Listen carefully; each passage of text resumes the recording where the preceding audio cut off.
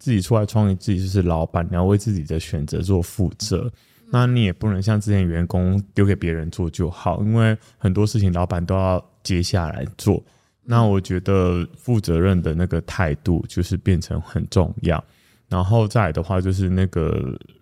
要自己知道自己要什么也很重要，了解自己。对，因为有时候就是不知道自己要什么时候，其实方向就是刚刚有提到，就是人家给你意见，你就飘了，对，就会左右了。所以变成说，有时候我觉得如果有听到什么建议，其实就是了解自己，然后跟自己对谈，然后知道自己要什么，就当然很多建议都是好的。可是当然你跟自己在沟通完之后，你会知道说，哦，这个东西会适合我，或是转换成适合我们的方式。我觉得这个蛮重要，对于一个品牌经营或是在一个创业初期的人，我觉得了解自己要什么很重要。包括像我们是合伙人，我知道我要什么，我才有办法跟我另外一个合伙人沟通。我也会跟他讲说，因为我想要什么，所以我才有这些想法，然后他才可以更了解我说为什么我要做这个决策。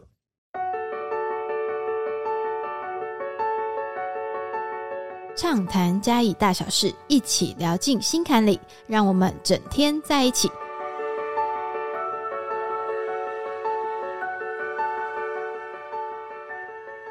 Hello， 各位听众朋友、观众朋友，大家好，欢迎来到我们的节目。然后今天我们很荣幸有邀请，就是同时有2位特别来宾。然后我们先请来宾先自我介绍一下。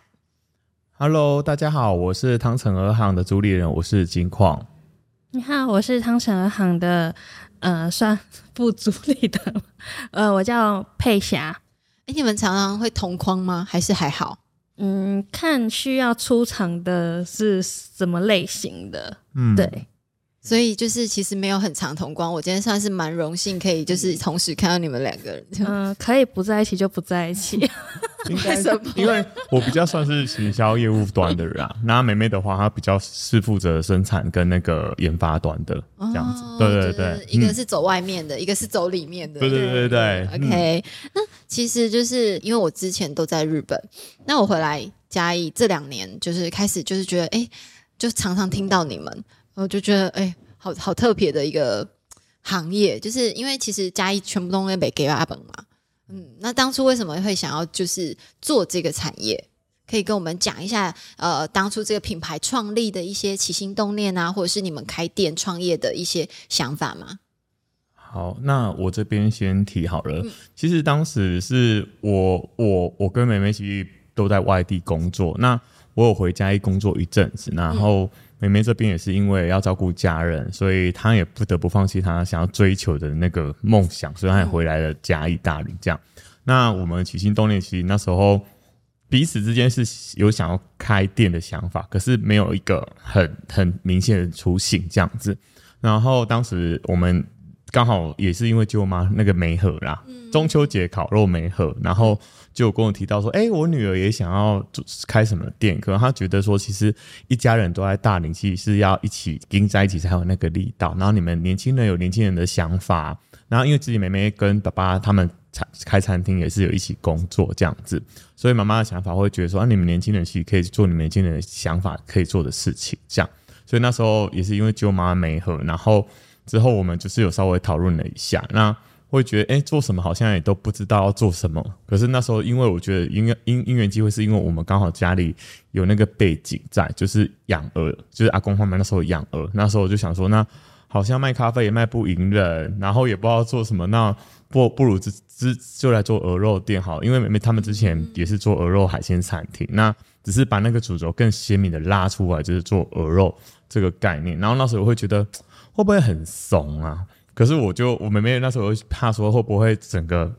跟之前的餐厅很像，那我就说其实这个是我们可以去选择跟定位。所以在这方面的话，我们也会讨论蛮久，就是要走出以往跟一般鹅肉店的概念不太一样的那种思维，所以我们就要突破你对鹅的想象，这样是最初那个雏形。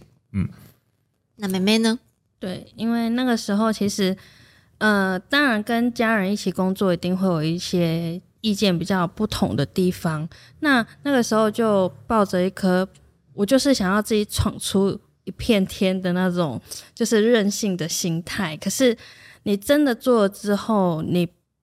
发现你全部都要从头自己来，就你没有厨师想菜单，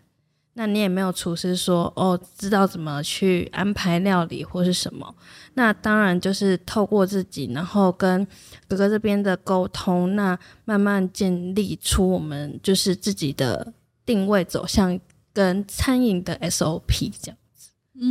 那你们两个在合作过程中刚开始在磨合，有没有什么特别好玩的事情，或者是特别印象深刻的事情？因为我们节目很少同时有2位的来宾要不就是要听官方的还是真实的？我想要听真实的。我跟你说，那个就是那天我也有访问一个夫妻，然后最近刚好要上线，之前会上线，然后他就那个老婆就像默默用很有爱的眼神看她老公说啊，其实就是会吵架什么什么的，我就觉得蛮好玩的。但他们就很甜蜜，然后就是2个很甜蜜，然后就跟我说，其实我们在外面有讲好啦，进来的时候可能大家都会问到我们有没有吵架，所以就是就是先讲说会吵架，但是其实就蛮有爱的这样子。那你们呢？那我比较直接，我直接讲好了，讲到2个一起吵架，然后妹妹爆哭这种。就是因为在想法沟通跟交流上彼此有彼此的坚持这样子，然后包括店点的美感，然后餐饮的设定，然后还有品牌的定位，还有产品的衍生，还有再来最大就是我觉得吵最凶就是急啦，因为资金来源，然后你没有资金那个压力，大家都知道彼此的压力都很大，那因为那个压力下其实真的吵到不可开交，回家也不想跟他讲话，然后又觉得说可能工作下去，可能连家人都没办法做了，真的就是那时候就是会觉得好讨厌怎么会有这种事情，然后也会很后悔那一阵子也有吵到说要拆伙，就觉得说如果真的是这样的话，就拆伙不做了，我也不想要做了，这样子就是彼此之间就是没办法达到那个共识点，其实是很辛苦，因为毕竟我们是2个。虽然是家族，可是不同的家庭背景跟我们的求学过程跟阶段完全是不一样。那妹妹念的又跟我念的又不一样，所以变成说想法是差很多的。所以在沟通上面，其实就是会造成两方面，就是真的，很常是3不5时就吵架，然后员工还要帮忙劝架这种。就说好啦，不要吵了啦，就是先冷静，类似这种。员工蛮好的就是跟他吵完都会变烟酒嗓。真的因为他的声音真的太大了，我没办法吼过他。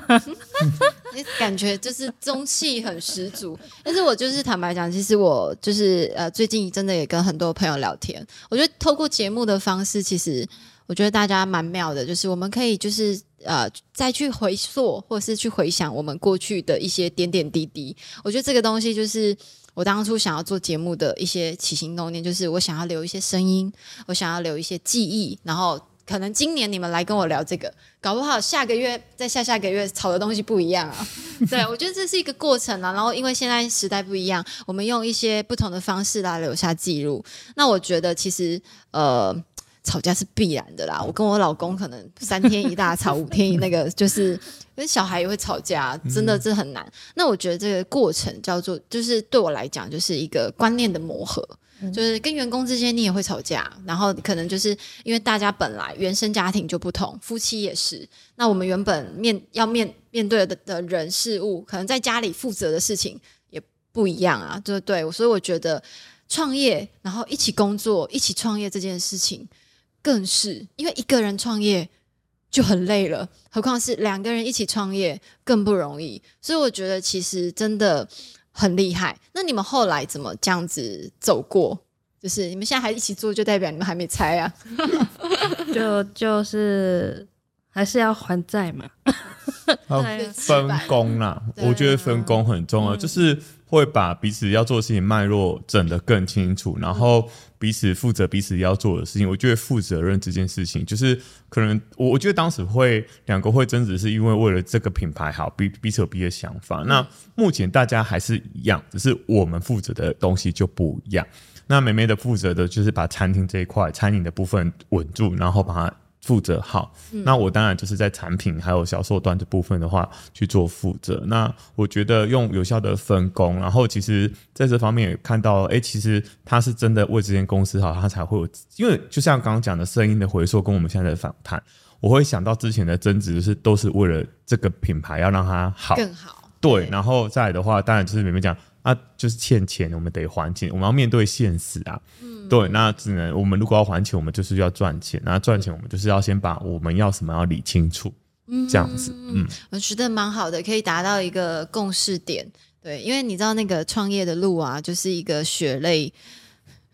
史，不归路。对，太常听到人家讲这句话了。但是它有一个好玩的地方，就是当你进来这个区域的时候，你进来做这件事情的时候，有一些成果的时候，你就会开始觉得，当初的辛苦是有价值的，然后至少我们付出真的是你还是有收到一些东西。那就是你们开始经营之后啊，你们大概经营了多久？就是汤臣鹅行这个品牌，大概我们这个品牌大概6年了，已经6年了。对，6年的那个风风雨雨是吧？对，没错。然后就其实这6年其实只有我们自己知道我们经历过什么。那通常大家都会觉得，就像外人看我们跟自己人看我们其实是不一样的。对，就是说自己人说啊，你哪年有欠钱无？啊，还欠钱哦！啊，你这哪年哪拢那你家己爱思考啦，你爱哪年还欠钱安尼，敢袂使你这样子。那外人就会觉得说，哦，你这钱一定就多，你看这种开甲安尼用甲水掉。可是他们可能知道的面向是不一样的。为什么我们要这么做？跟我们为什么要做这个决定？其实我们2个是经过很长时间的沟通，才会走到现在这个阶段。那可是，在外人眼里，他们是不懂为什么我们要这么做。就是像刚刚妹妹刚刚讲，她只看表面，做开她税，可是有时候税不一定等于花大钱。就是细节我们要顾很多，对我们要想很多，所以有些东西变成我们也不会想要多做解释，我们觉得懂我们的人就会懂。这个感受我倒是蛮清楚的，因为其实我觉得大家只要开始在做事情的时候，不管是任何人都会想要给你建议啊，然后大家都会觉得可能你们其实我觉得在某一个角度啦，因为其实我们家也会嘛，因为我们也创业，那其实某一个角度我有时候都会跟自己讲说啊，他就是关心你啦，然后就是他们也是会担心你啊，然后会因为在乎，所以他们会想要去了解。那如果说就像你们刚刚一开始讲的，只要是为了好，然后可能只是沟通有问题或者是怎么样，我觉得这其实都是小事。那我想要问2位一个问题，就是你们觉得创业最需要的，当一个老板创业最需要的一个特质是什么？我觉得心理素质要够强大。心理素质对不对？就是不管跟合伙人在一起的时候，或者是说你看到一些负面的声音的时候，然后你被钱追着跑的时候，你心里能承受那份压力跟你要怎么去排解它，我觉得真的是很重要。因为就像初期的时候，当然现在比较好了，刚创业的时候被钱追着跑的时候，真的是会失眠。我失眠大概1-2年有了。那你要怎么让自己走出就是这种比较在压力下就是工作的，当然每份工作都有压力，可是你要怎么样让自己的心里不要有那么大的负担，这个就是我还在学习。对，就是因为也有更多实际层面的东西必须要去考量。是，对。那哥哥觉得呢？我觉得特质应该就是负责任的态度吧，因为其实我们现在已经自己出来创业，自己就是老板，你要为自己的选择做负责。那你也不能像之前员工丢给别人做就好，因为很多事情老板都要接下来做。那我觉得负责任的那个态度就是变成很重要。然后再来的话，就是那个要自己知道自己要什么也很重要，了解自己。对，因为有时候就是不知道自己要什么时候，其实方向就是刚刚有提到，就是人家给你意见，你就飘了，对，就会左右了。所以变成说，有时候我觉得如果有听到什么建议，其实就是了解自己，然后跟自己对谈，然后知道自己要什么，就当然很多建议都是好的。可是当然你跟自己在沟通完之后，你会知道说，哦，这个东西会适合我，或是转换成适合我们的方式。我觉得这个蛮重要，对于一个品牌经营或是在一个创业初期的人，我觉得了解自己要什么很重要。包括像我们是合伙人，我知道我要什么，我才有办法跟我另外一个合伙人沟通。我也会跟他讲说，因为我想要什么，所以我才有这些想法，然后他才可以更了解我说为什么我要做这个决策。真的，其实我觉得不管做任何事情，都是需要沟通啦。就是其实我这样访谈过程中，我也觉得我自己一直在上课。就是你会听到，每一个创业的人，他们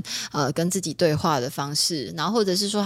他的创业可能是他自己一个人，他一个人要包山包海，什么都要包，也有。那也有人是有很多的员工。我觉得这条路上，大家彼此就是一起在学习跟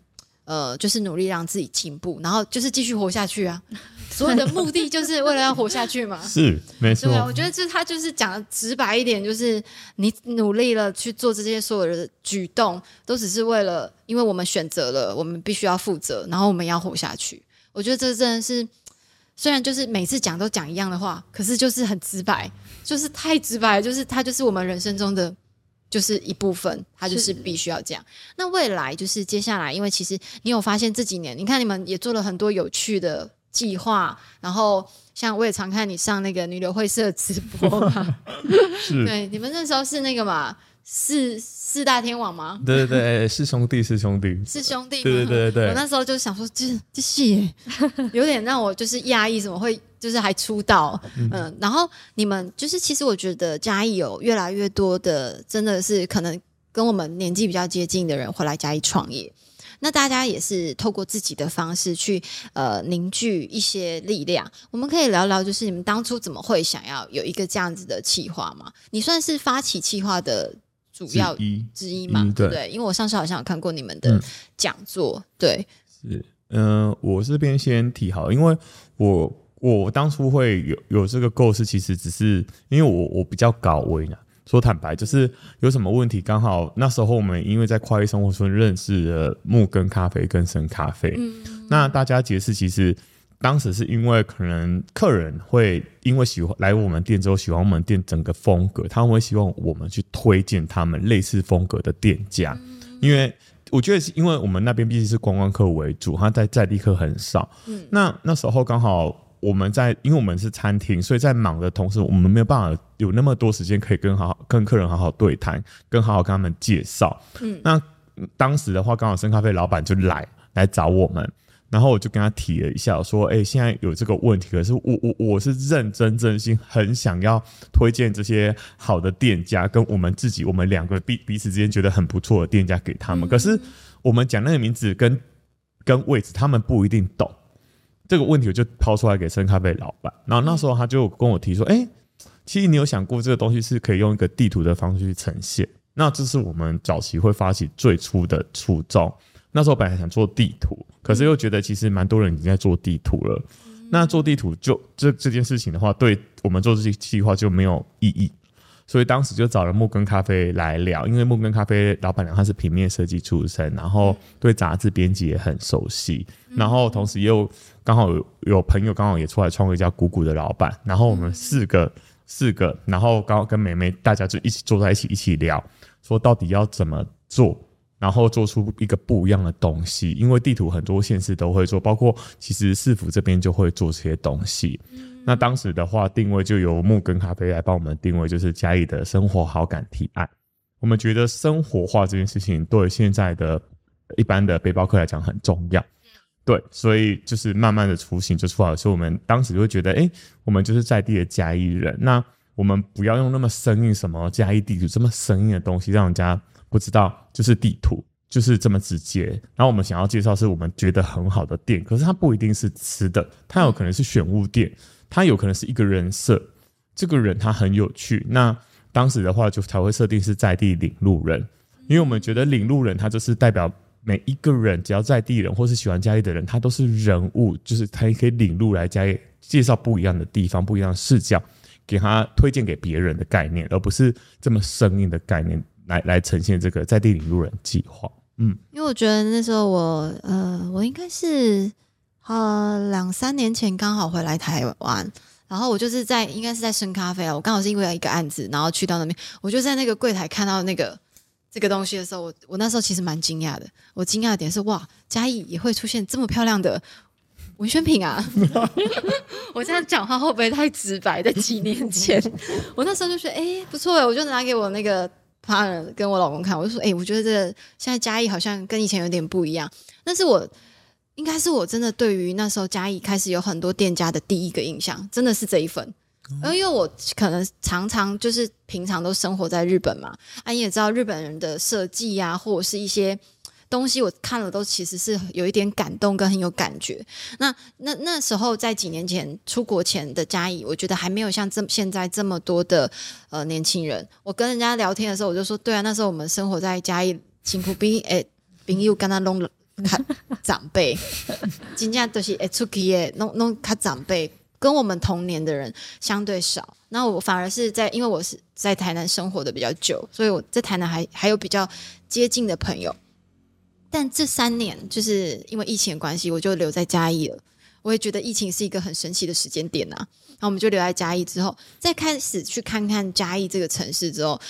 我就会看到像他们这种很奇怪的就是冒出来，我就觉得好玩哦。对啊，那妹妹就是你觉得这几年，因为你们创业6年，你觉得这2-3年的这个疫情的时期啊，到现在你觉得其实现在我觉得嘉义有很多的品牌开始这样子，好像就是在冒泡泡。是，对，你觉得你有对这个方面你有没有什么想法？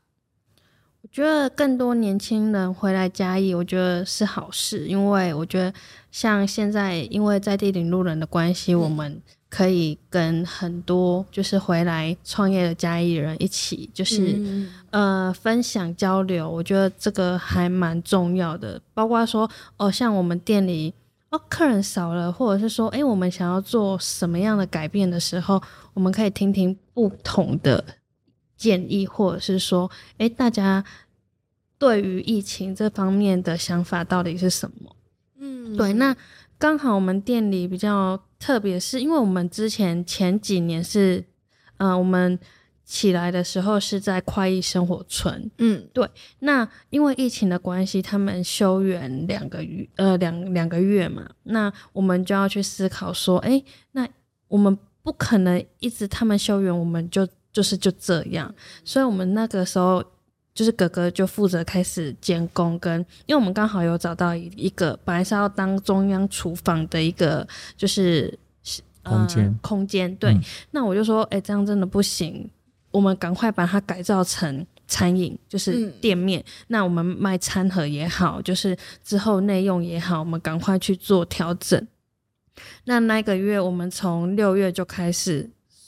决定这件事情，7月一整个月哥哥就是负责监工。那我们在很快的速度下，跟刚好也有谢谢就是有认识的那些水电跟那个木工，然后一起帮我们赶工，然后他也负责监工，然后跟设计师一起讨论，那让我们快速拥有了一个小小的一个餐饮空间，跟可以赶快去接外带外送的这一个平台。对，所以我觉得疫情会让人就是找到解决方法，跟你要怎么在这个困境中就是找到一个活下去的一个动力，一个点。对，我大概懂你。当然就是对，当然这个部分就是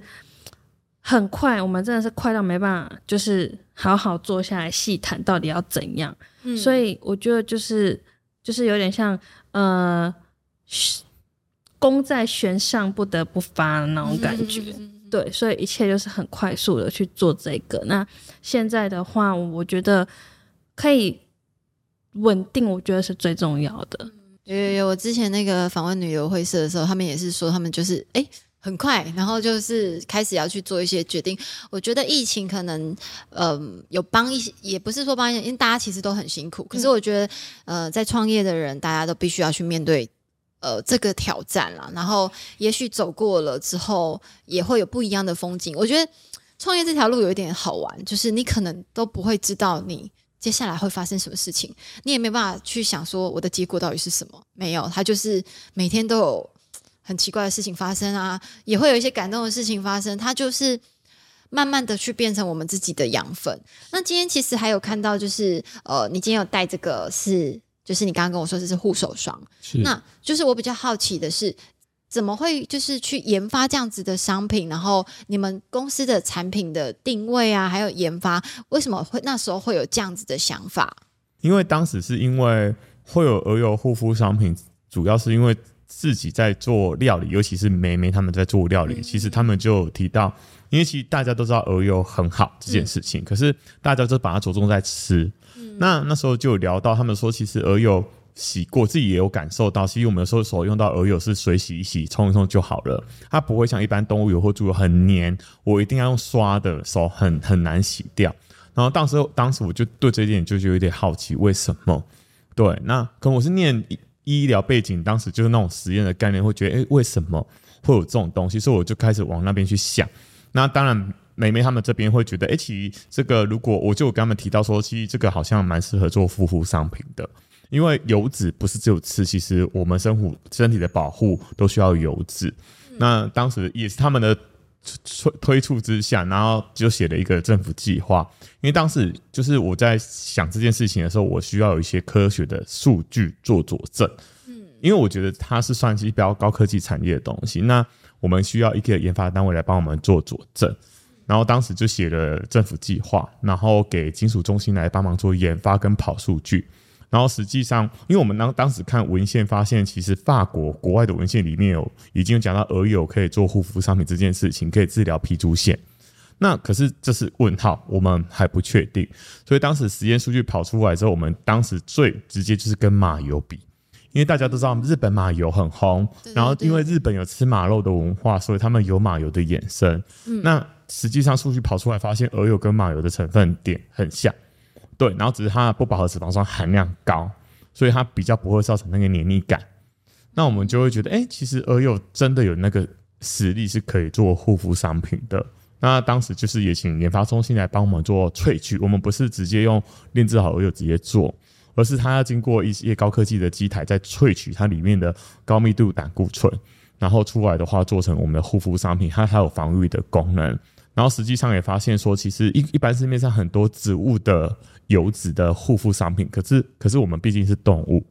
他们是没办法补足我们肌肤上很多的所需的成分，尤其是胆固醇这一块。对，有的人听到胆固醇会很害怕，可是其实我们肌肤很需要胆固醇去稳固我们的结构，所以鹅油其实是可以有这个功能性的。所以当时我们就是才会推出，大家会觉得餐厅怎么会有这个东西出来？那这会延伸到为什么我们在回馈生活中会做一个鹅油专卖所。我们目标就是想要把鹅油这一块的话，就是是不是有机会像日本一样去发扬？因为吃的文化不是全球都有，台湾是蛮特殊的。那大家只着重在鹅肉这一块，其实台湾的鹅茸、鹅油都很好。然后其实国际很多人都来台湾买鹅茸，对啊，所以我会更希望说，其实我们台湾的一些产品的话，它更有它的开发价值，这样子。因为蛮特别的，我觉得就是蛮神奇的。最后啊，有没有就是想要请两位有没有一些话想要对可能正想要回嘉义创业，或者是也跟我们一起同时都在嘉义创业的这些朋友说？如果有想要创业的朋友，然后你已经做好准备的，欢迎回家，因为嘉义现在对我自己认为对于创业者还是一个比较友善的环境。然后而且大家的话，其实我觉得嘉义人有一个很可爱的地方是，你只要问，其实大家都会帮你想办法。对，这种你是要遇到一些有志一同，像我们在地引路人这样的朋友，然后大家都会一起互相，我有什么能力，我可以协助你什么。我觉得这种创业氛围，我认为是蛮难得的。这个真的确实。那我这边的话，我想要引用木根老板娘，就是 Rainy 她分享的，她说如果你对这个行业有兴趣的话，她会觉得说，那我建议你先到那个行业去实习去工作，那你真的喜欢它的时候，你就会知道其中的精髓。可是当你觉得好像不适合这一条路的时候，你还可以有转换跑道的空间。所以就是先深入的了解他，了解自己，说是不是这么的就是这么的适合自己。对，我觉得这一段话我想要分享给大家，这样子。好哦，就是其实今天蛮难得的，因为你们算是我们节目里面第一对兄妹我们都会有一个第一次，因为我们很少两个人一起受访，因为通常就是夫妻一起创业，就可能就会只出一个，他们可能会觉得说啊，你说就好，你说就好。所以今天就是听到你们两个去分享你们这个创业过程的点点滴滴，我觉得其实对我来讲真的是蛮难得的。那就是期待就是下一次在跟你们聊天的时候，你们可能已经有更不同的想象，或者是我们做了更多有趣的事情。包扎来了，包扎来受伤了，已经不是吵架，已经打起来。好哦，谢谢，今天谢谢你们，谢谢一组，谢谢。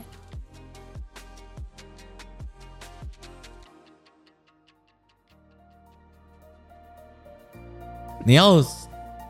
懂得在你执行的一件事情的途中，适时的去调整方向。对，因为当很多事情你遇到撞墙的时候，有些事情是可以解决，有些事情解决后才是对的，可是有些事情是解决不了，或者是它解决之后就是没有更好，所以你得在那个叫什么？这个分歧点当下做出正确的抉择。那叫你做出正确的抉择，也不是说一次就一就是一，二就二，就是你可以慢慢调整，慢慢去寻找对的路，这样。小有小的好啦，小规模有小规模的好，因为比较好调整嘛。对啊。